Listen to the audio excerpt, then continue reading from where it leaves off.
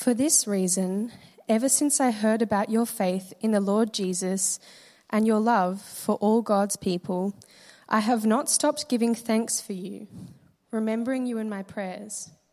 I keep asking that the God of our Lord Jesus Christ, the glorious Father, may give you the spirit of wisdom and revelation so that you may know him better. I pray that the eyes of your heart may be enlightened in order that you may know the hope to which he has called you, the riches of his glorious inheritance in his holy people, and his incomparably great power for us who believe. That power is the same as the mighty strength he exerted when he raised Christ from the dead and seated him at his right hand in the heavenly realms, far above all rule and authority, power and dominion, and every name that is invoked, not only in the present age, but also in the one to come. And God placed all things under his feet and appointed him to be head over everything for the church, which is the body, the fullness of him who fills everything in every way.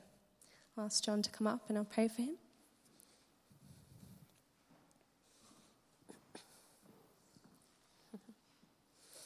Father God, thank you for gifting us with your wonderful word. I thank you for everything that you revealed through Paul back when he wrote this letter to the Ephesians in Ephesus.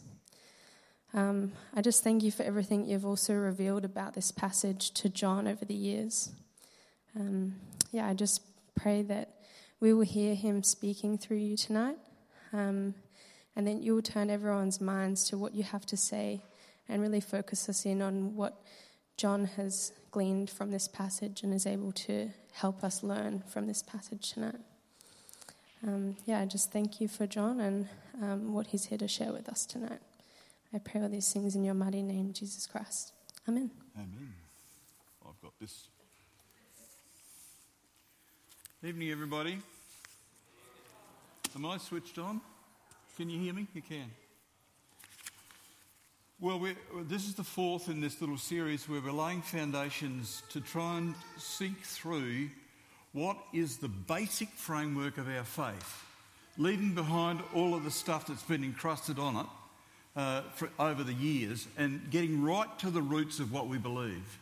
What I find fascinating about this chapter from Ephesians is that if I had been writing it, having spelled out, I'll put this on for a bit. Chapter in two halves, having spelled out all the spiritual blessings that the disciples have got, everybody in the church had these belong to us now. We don't own them, but they belong to us.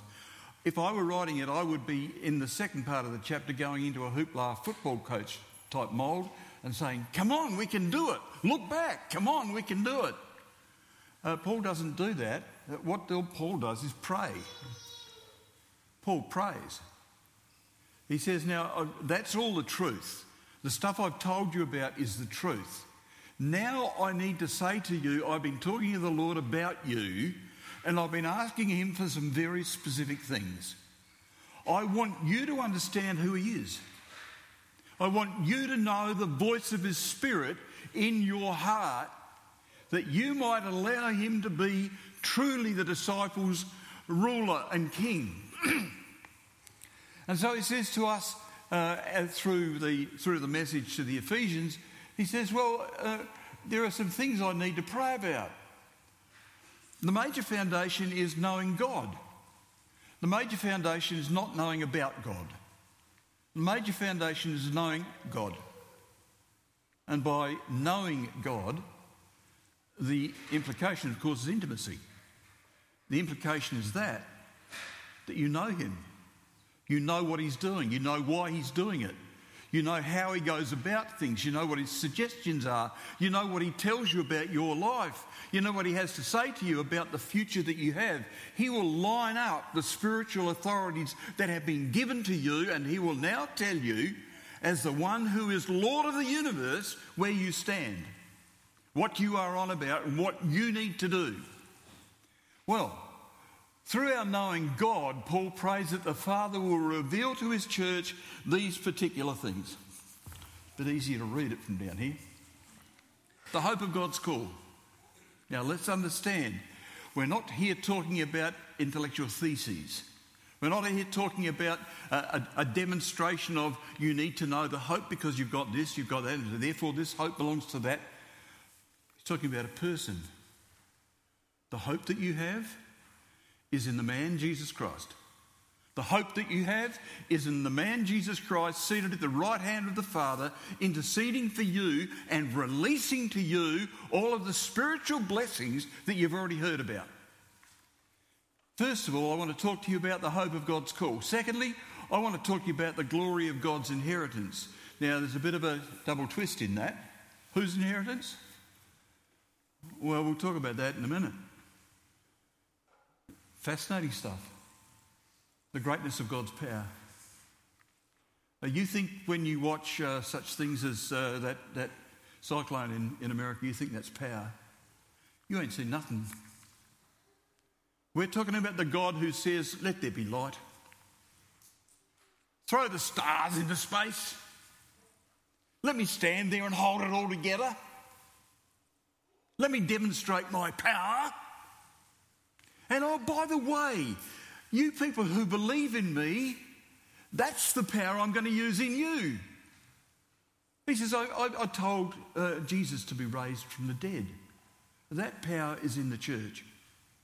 I trained up Elijah over a period of time and said to Elijah, integrity check, go and raise that child from the dead. What? Yes. This is who we're talking about now. We're not talking about some slovenly stuff out in our world. We're talking about the master of the universe.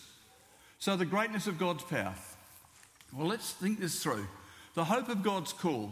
First of all, we need to note that this is a divine call.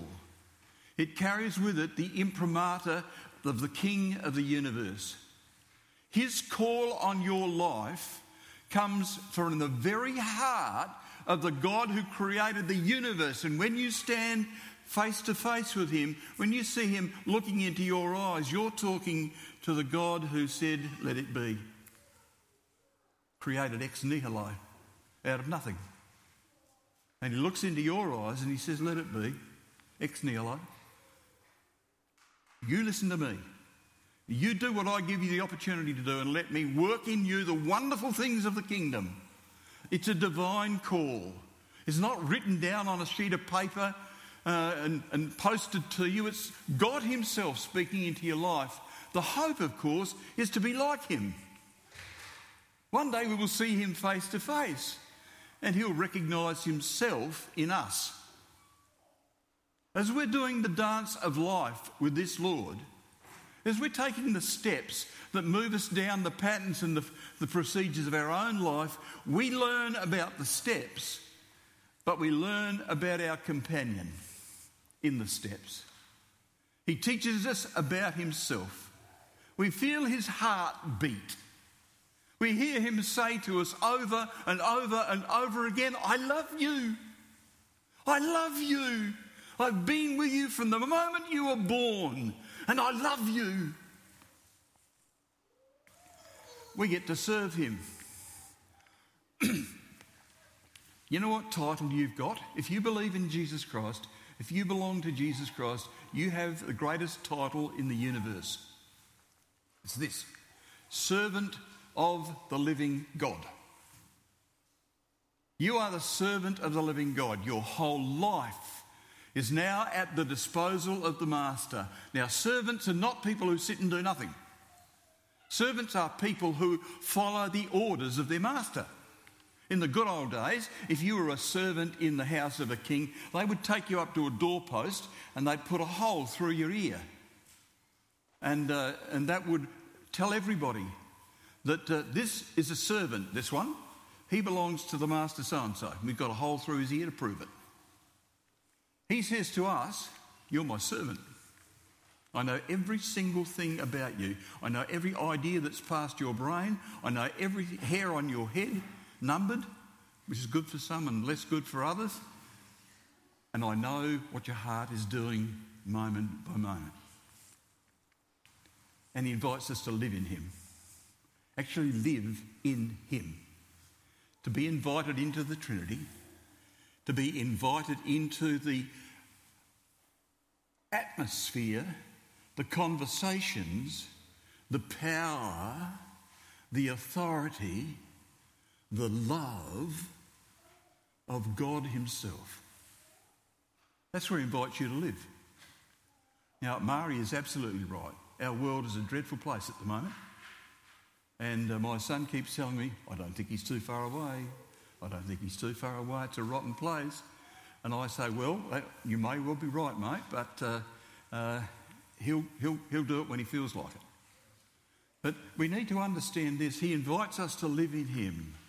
He invites us not to be damaged by our world, by trying to cope in our world, not to be misled by our world into the things that we perhaps think we might do, but to hold his hand and to walk with him.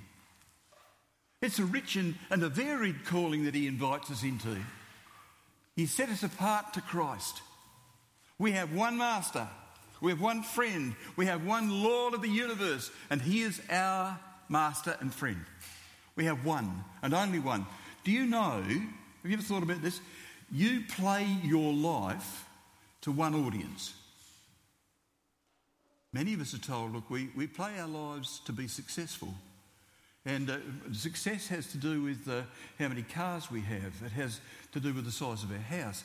It has to do with the size of our bank account. It has to do with whether we've got caravans or a holiday house or whatever. There's nothing to do with success. Unless the Lord has given us those things, that is a complete waste of time, because when you go to see him in 50 or 60 years' time for most of you, you'll leave it all behind. Won't be worth a brass razoo. What is worthwhile for you will be that which you take through the curtain, your relationship with Jesus. It's the only thing. He says, I've set you apart, you are set apart into Christ, and it's that relationship that you will take through into eternity. And we are called to freedom and peace. We are not called to be backpack Christians. If you heard me use this phrase before, backpack Christians are those who carry on their back a backpack and cart around their sin and their guilt from the past. And they lug it along and they walk with it, and they have not heard the truth. If you confess your sin to me, if you repent of your sin, I will take it from you, I will remake you, and I will heal you in all righteousness. There is no such thing as a Christian with a backpack. A real Christian is the one who says, I take this to the Lord, all of the stupidity of my past, all of the failure of what I could have been, what I should have done. I take that all to him, I lay at his feet, and he says, now you're my girl. Now you're my boy. You're ready to do what I want you to do. You've learnt the truth. Do. Come to me. Lay it at my feet. Let me do what I need to do. No, not suffering. Surely not. Yes. Don't think for a moment that this relationship with Jesus Christ would see you treated any differently to the way he was treated. This relationship with Jesus Christ will cause you, in the reality and the truth of it all, to lay your life on the line for him. He will expect from you everything there is to expect. And in our world where the two kingdoms clash, Satan and his hordes will be very, very keen to see you damaged. Even in the damage, you discover who the master is and what he says. I was reading the other day a story from one of the gulags in Russia, where one of the chaps there had written a book about his life and experience in the gulag. He said, I was sent there because of my faith, and I had to say that my time in the gulag in Russia, in Siberia, was like a honeymoon with Jesus. The most wicked of circumstance, the most difficult of situations. And he said, my master and I were like that. He loved me through it all. He taught me about himself through it all. and I would gladly do it again if it meant that I could come closer to him. You see, we're talking about a topsy-turvy kingdom here. We're not talking about a kingdom which is like our world. We're talking about a kingdom where God himself rules, and where the world says this stuff is success. He says that's rubbish. Success is your relationship with me. Success is the way you go about your life. We're called to suffering and glory. We're called to be salt and light. We're called to be those who are prepared to stand up and say, in our society, especially with the speed at which our society is changing now, that's not right. We don't believe that. That damages people. Don't have that in our society. That damages what you were intended to be. And I'm prepared to stand up and say, please don't do that. Don't do that. Don't treat people that way.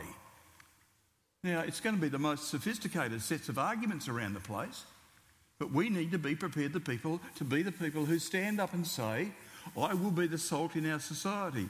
I will be the light in our society. I will bring the light of Jesus to shine in the darkness of our world. We are called to be reconciliation. We are called to be those who are the glue to hold society together. We are the ones who teach those who would bang heads to come together in Jesus' name, to be prepared to bow the knee to the one who gives them peace and freedom.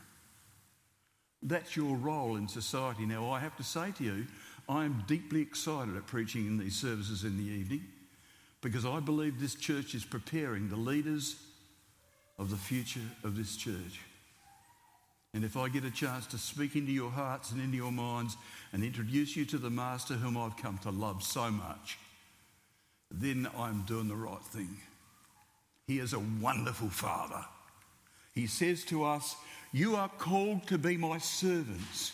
You carry everything I am. All of the resources are now yours. Do what you're supposed to do.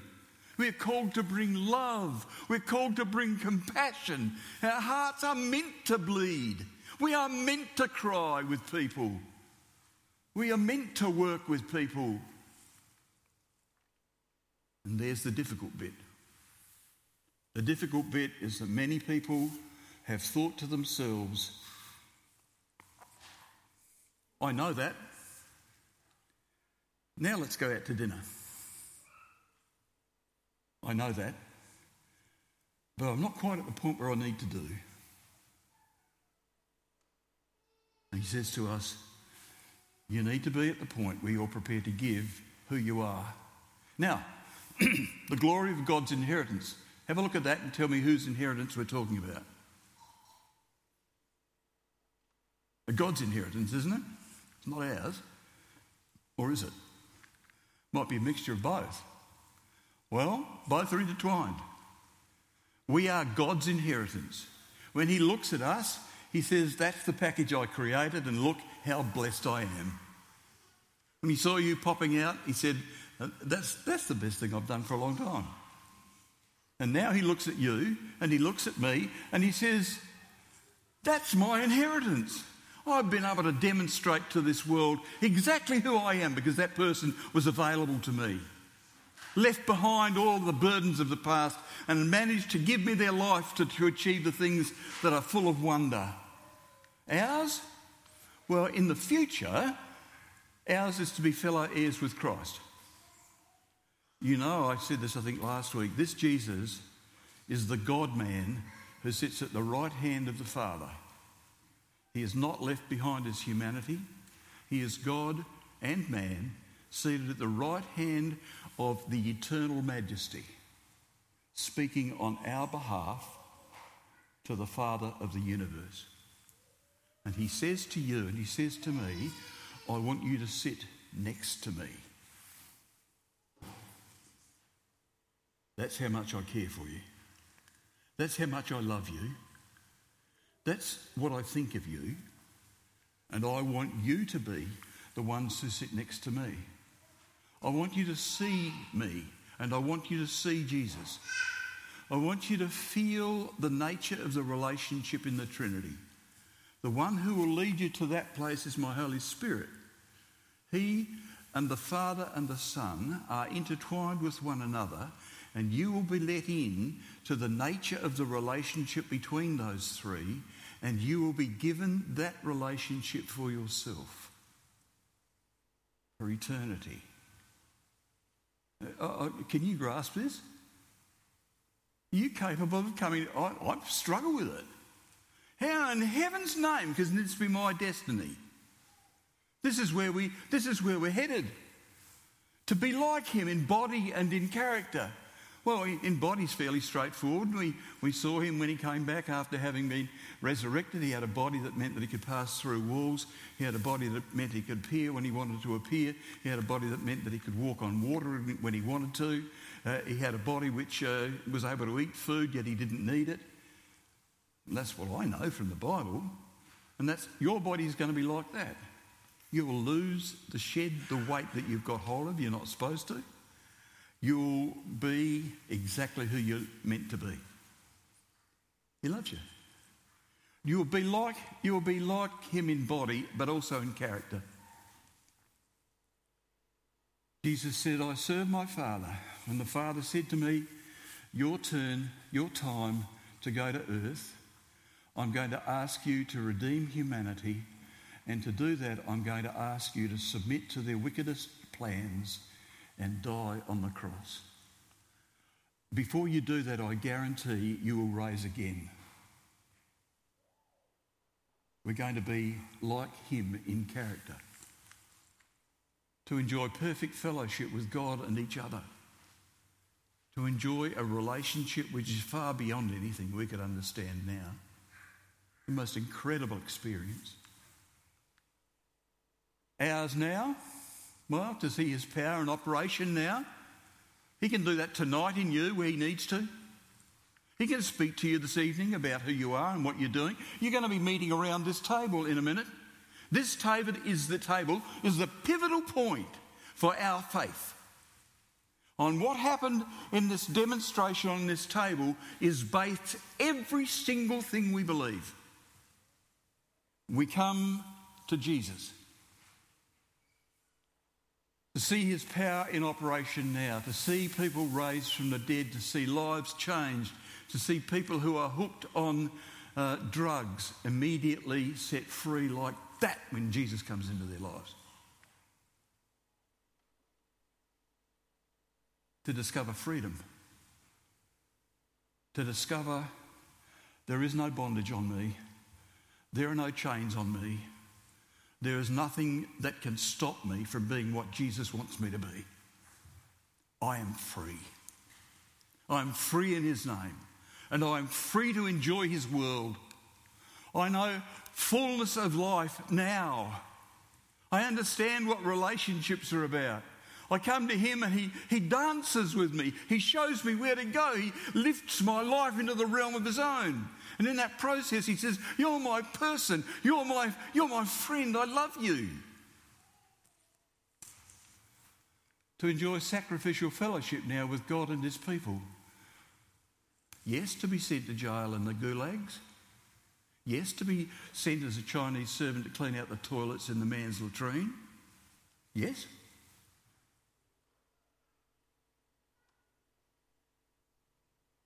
Oh, there's one thing I wanted to say. And I want you to hear this because this is really quite important. The problem with humanity is that we have a tendency to say that belongs to me. We have a tendency to say that God has given me this, so it belongs to me. We human beings are told in the scriptures that we have a responsibility to look after our world. Murray prayed a bit about it. We're told there that we're here as the custodians of our universe. We are told to look after the earth. We are told to tend it and be careful. And human beings said, oh, that's rubbish. I plan to rape it. I tend to dig great big holes. I tend to let the gases from coal go. It's been collecting for the last 10,000 years, and now I just let it go. Won't matter. Well, maybe I can, look at those lovely girls over there. I'll grab all of them and I'll put them in a cage and I'll make money out of them. Would you be in that? Well, unfortunately, many Christians have. What about slavery? They tell me slavery now is bigger than it used to be in the days when slavery was a big thing. Now, what about money? What about money?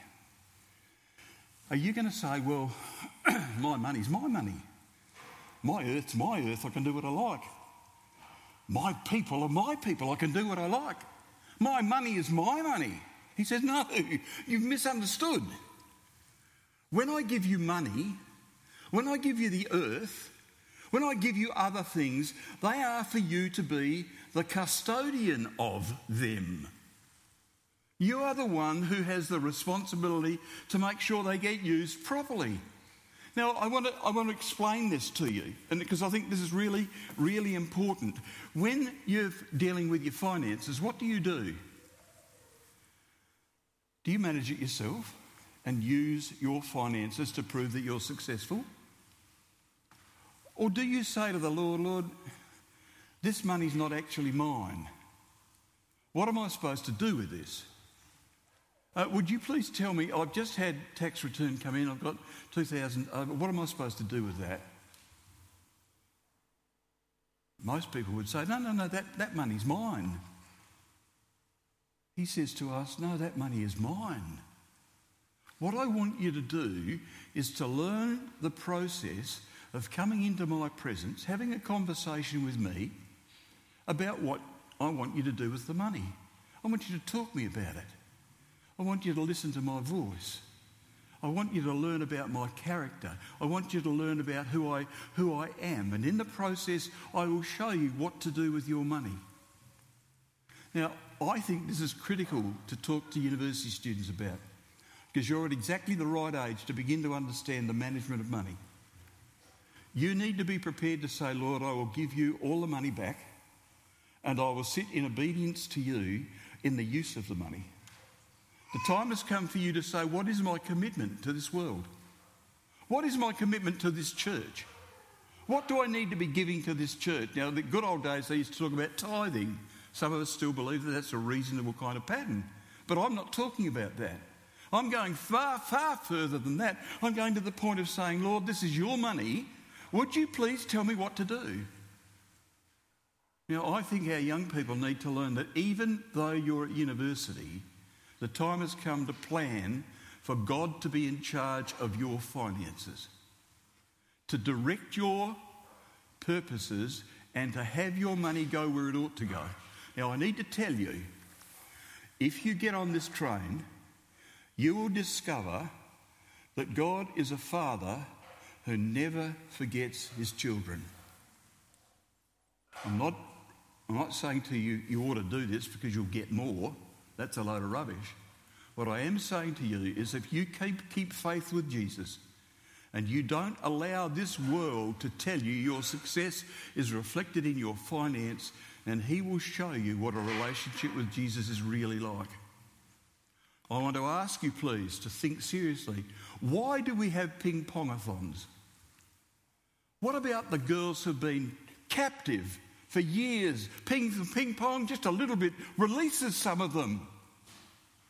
Why do we have missionaries overseas? And who are they? Where does the money come from? Well, it comes from us. But not us.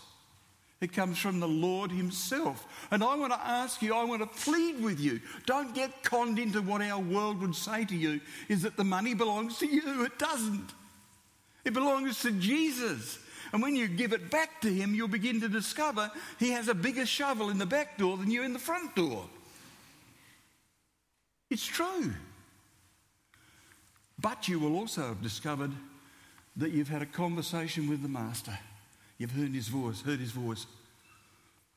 What Diane and I do, and I don't want to embarrass her, she's over there at the moment, is to say, look, I heard about so-and-so the other day, they need some money.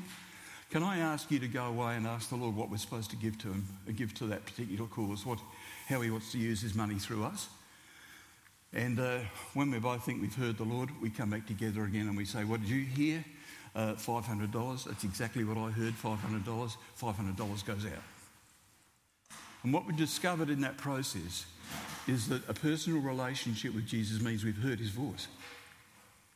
The thrill of seeing our money used by him or channeled through us into the things that he wants to do is amazingly wonderful. I was part of that. I don't need that money. He will provide. He will give me what I want. Don't say that the resources, the brilliant spiritual resources that he gives belong to you or me. They don't. They're our heritage. But our heritage to be custodians, not owners. What about God's inheritance in us? To demonstrate to the universe and the heavenly forces, that includes Satan and his lot, a third of the angels became satanic angels, to demonstrate to them who he is and to demonstrate who he is through his church. Now you might say, we're a pretty weak church, we're not very big, we don't do too much. Now I need to say to you, this topsy-turvy kingdom is not talking about big churches and little churches. It's talking about effective churches and ineffective churches. Big churches can be huge and exist for their self-sake alone and be totally ineffective in the things of the kingdom. I've already said to you what I think God is doing in this church. I think he's giving a whole pile of university students, apart from everybody else in the morning, I think he's giving a whole pile of university students an incredible possibility opening to learn who he is and to begin to operate their lives on the basis of his character. If you can grab that and take that with you, you will be for the kingdom for the rest of your life. And you will see the majesty of his grace. And at the end of your life, you will say, Lord, thank you for the privilege of letting me be a servant of the living God. And he will look you in the eye when you get through the curtain. Well done, good and faithful servant. We danced well together, didn't we? We did good.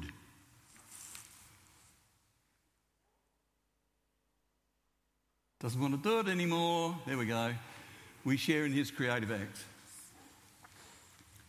It's amazing what God does through people who think they can't do things, but when they're prepared to give into his hands what they do have, he does marvellous things. Absolutely marvellous. You might think you're pretty limited in one space or another, one way or another, but he will say to you, just give it to me. Just give it to me and I will do things with you that you never dreamed. To show the power of his kingdom.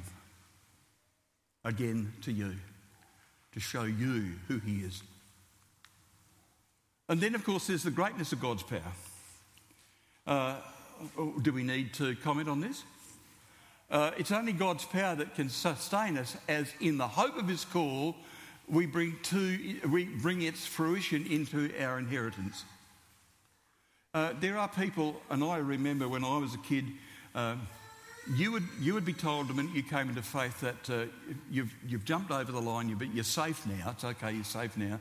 All you've got to do is to keep going to church. But these are some rules you need to follow. Men after men after men shot through from the church because no way could they do it. Because the truth is the only way you can dance the dance, or if you're Victorian, dance, the dance of the Saviour is if you allow his Holy Spirit to equip you to do it. You can't do it by doing it yourself. You can only do it when his Holy Spirit comes into your life and dances with you. That's the truth.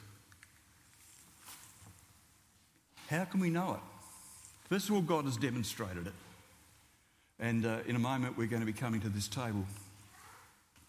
And this, of course, is the place where our God demonstrated in the most profound fashion, lay the foundations for us who go with him into eternity, where what seems to be so weak becomes eternally powerful, and where what seemed to be eternally powerful now is shown as rubbishy weakness.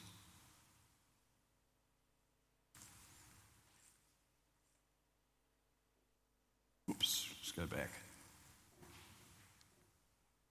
I'm not going to play games with me, sorry about that. He says to us, I just pray for you. I just pray that the Lord might feed you with the truth of who I am, that he might show you, that he might allow the power of his Spirit to change you. And then he gets carried away, completely carried away. And he says this, that the power is like the working of his mighty strength which he exerted in Christ when he raised him from the dead and seated him at his right hand, far away above all rule and authority, power and dominion, and every title. Paul just gets rambling on into the wonderful things of God. He says, I pray that you might know the hope that he's called you to, but just understand the power that's there. Just understand the majesty of our King. Why? Well, because God placed all things under his feet and appointed him to be the head over everything for the church. Here,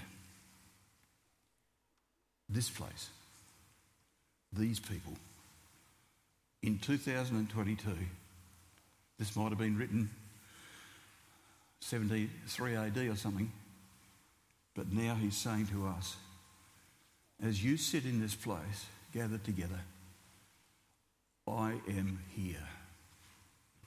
I am here by my Spirit. I will speak to you. I will show you my love. And I will allow you to experience me. I want to come to this table now. And I want to be able to say to you, at this table, we discover the pivotal issue that's brought us to the point where we are now.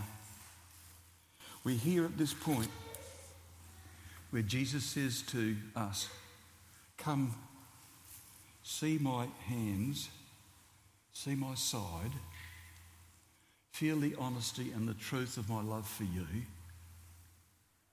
There is no one who can invite you to this meal. I can't invite you to this meal.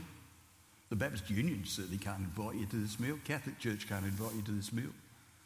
Jesus himself invites you to this meal and says, observe what is power. Observe what is weakness. In great strength there lies no power. In great authority there lies no power. In humility and in servanthood I give my life for you. And I say again and again, I love you. Now I want to invite you in this feast that we will share together in a moment to spend some time doing business with Jesus. What we've been talking about applies to us as a church. And what happened on this with these symbols applies to us as a church, but it starts with what's going on in here. He already knows you. He knows where you're at. He knows what life is about. And he says, come to me. Talk to me about your sin and your failure. Talk to me about your doubts. Let me clean you up and let me set you on the road that you and I might dance together. Come and talk to me. Tonight, as you come and receive the elements at both of these sides, I want to invite you to take the bread and the grape juice, to go back to your seat, and in your seat, spend time with Jesus. He's here. He's here. For I received from the Lord what I passed on to you. The Lord Jesus, on the night he was betrayed, took bread, and when he had given thanks, he broke it and said, this is my body. This is my body, which is for you. For you. In the same way, after supper, he took the cup, saying, this cup is the new covenant in my blood. Do this whenever you drink it in remembrance of me. For whenever you eat this bread and drink this cup, you proclaim the Lord's death until he comes. This is not just about the past. It's not about the present completely. It is that one day we will see him face to face. And the Lord of the universe, who gave himself for you and for me, will reveal himself to those who love him. Well, those who are coming to help, would you just come out now? Let me pray when you've arrived. Thanks, ladies. We have two on either side. Oh, not ladies. Sorry, Lockie.